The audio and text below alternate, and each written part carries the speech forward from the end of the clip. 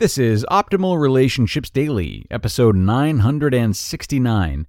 3 Safe Ways to Be a Little More Social and Have a Lot More Fun by Ingrid Helander of ingridyhelanderlmft.com.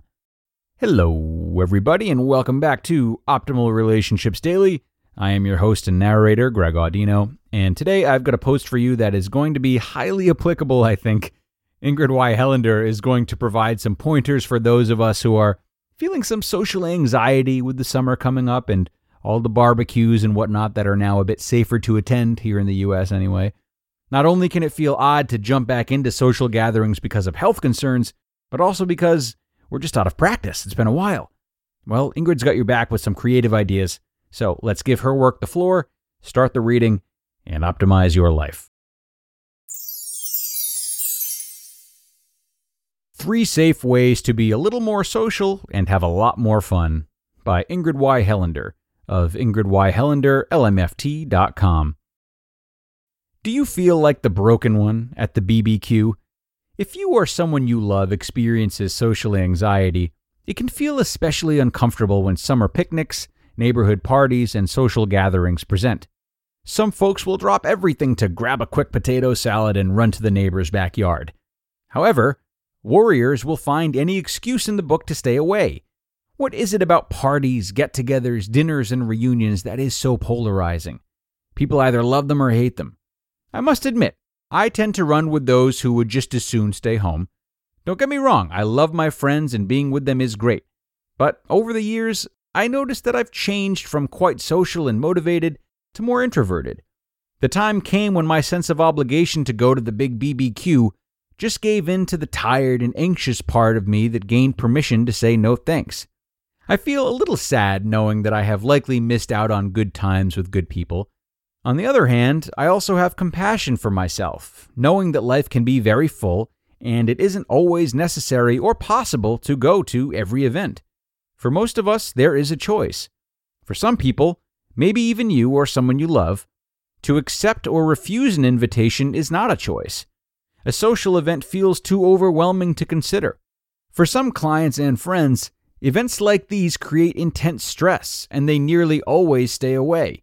Others experience intense longing to be invited and included, but when they arrive at the party, they feel confused and sad.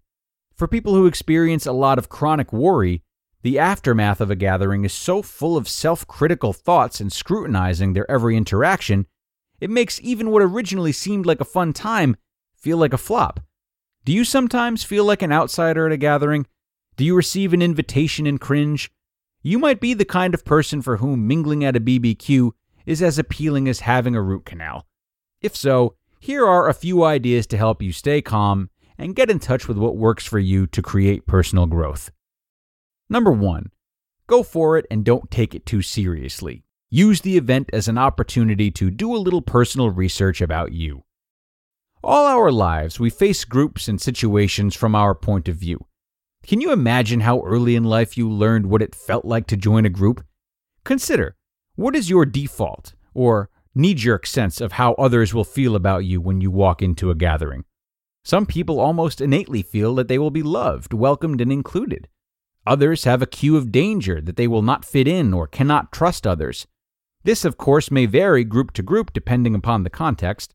For those of us who don't relish the idea of a group function, though, having a real-life research experiment at hand is a good excuse to go. So breathe and see what comes up in you. Take a few notes if you can about what strong feelings you have and where you feel them in your body. See if they change from person to person, conversation to conversation. What interactions feel best to you and which ones are difficult? Can you imagine at what age you first discovered these sensations and messages? Maybe there is a young part of you who still carries some pain or sadness about social events. Perhaps you can check in with that part, offering it a little compassion and letting it know that you are there now. Young parts of us love it when they realize we are grown, and they do not have to go to the party alone.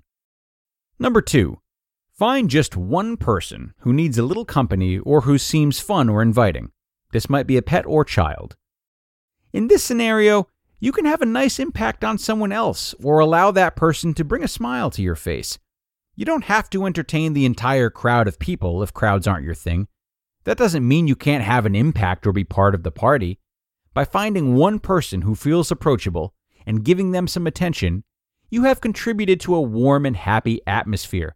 And let's face it, that contributes to a good BBQ. Again, notice your motivation and what you hear yourself say in your mind. If you spend the entire time listening to the part in your head that criticizes you or others at the party, it will be almost impossible to truly meet someone. Your goal in this technique is to have just a moment to appreciate someone and feel a comfortable connection. When a kind smile and warm eyes meet, the impact is palpable and important for both people, and even for people with pets. As in the first method, you can also treat this as an experiment. Jot down a few notes about what it feels like to make even the briefest warm encounter. Notice any feelings that get confused or frightened. You can get curious about these feelings and help them later. Don't forget to celebrate any moments of goodness, love, comfort, or confidence.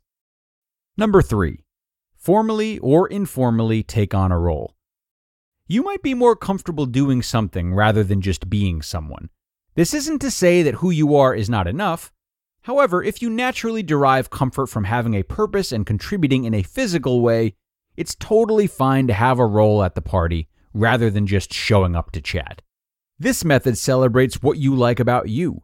Your role can be an actual one you have coordinated with the host, or one that you quietly take on for yourself. For example, you could volunteer to help with the grilling, clean up food areas or garbage.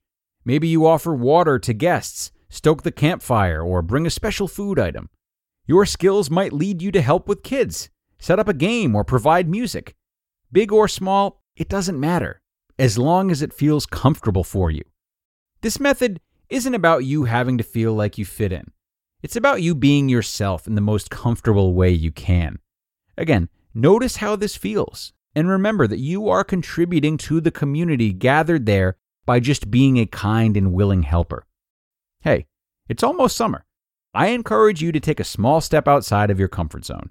Look around you at your next picnic, event, or BBQ. Breathe and allow your body to calm. Seek out a smile and accept it. Appreciate even one thing you see. Slow down and notice the messages you give yourself. It all matters. Most of all, notice parts of you that feel broken or imperfect. These parts of you need your love and care.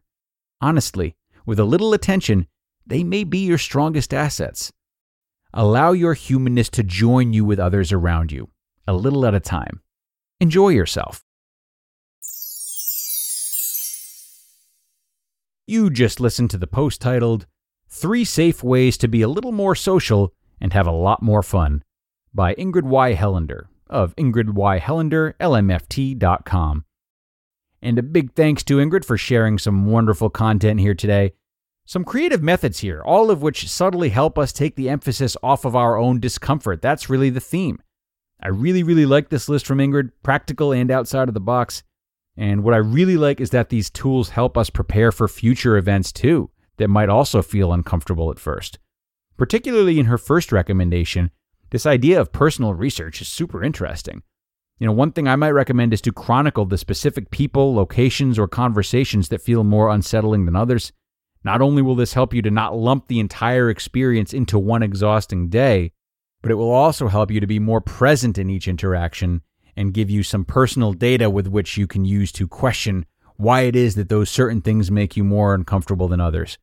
This can spark some great self-examination, as she said, that you can use not only in other social gatherings, but general daily life. So even if you're unable to detach completely from your own misery at these cookouts, at least spend the time gathering the specifics of your misery so you can get more to the core of the problem.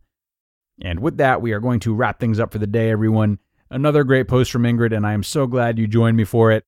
This week continues along tomorrow, though, as we look at a parenting post from Rose Lounsbury. So don't miss out if you enjoyed today's episode. Have a great rest of your night, and I will hope to see you tomorrow, where your optimal life awaits.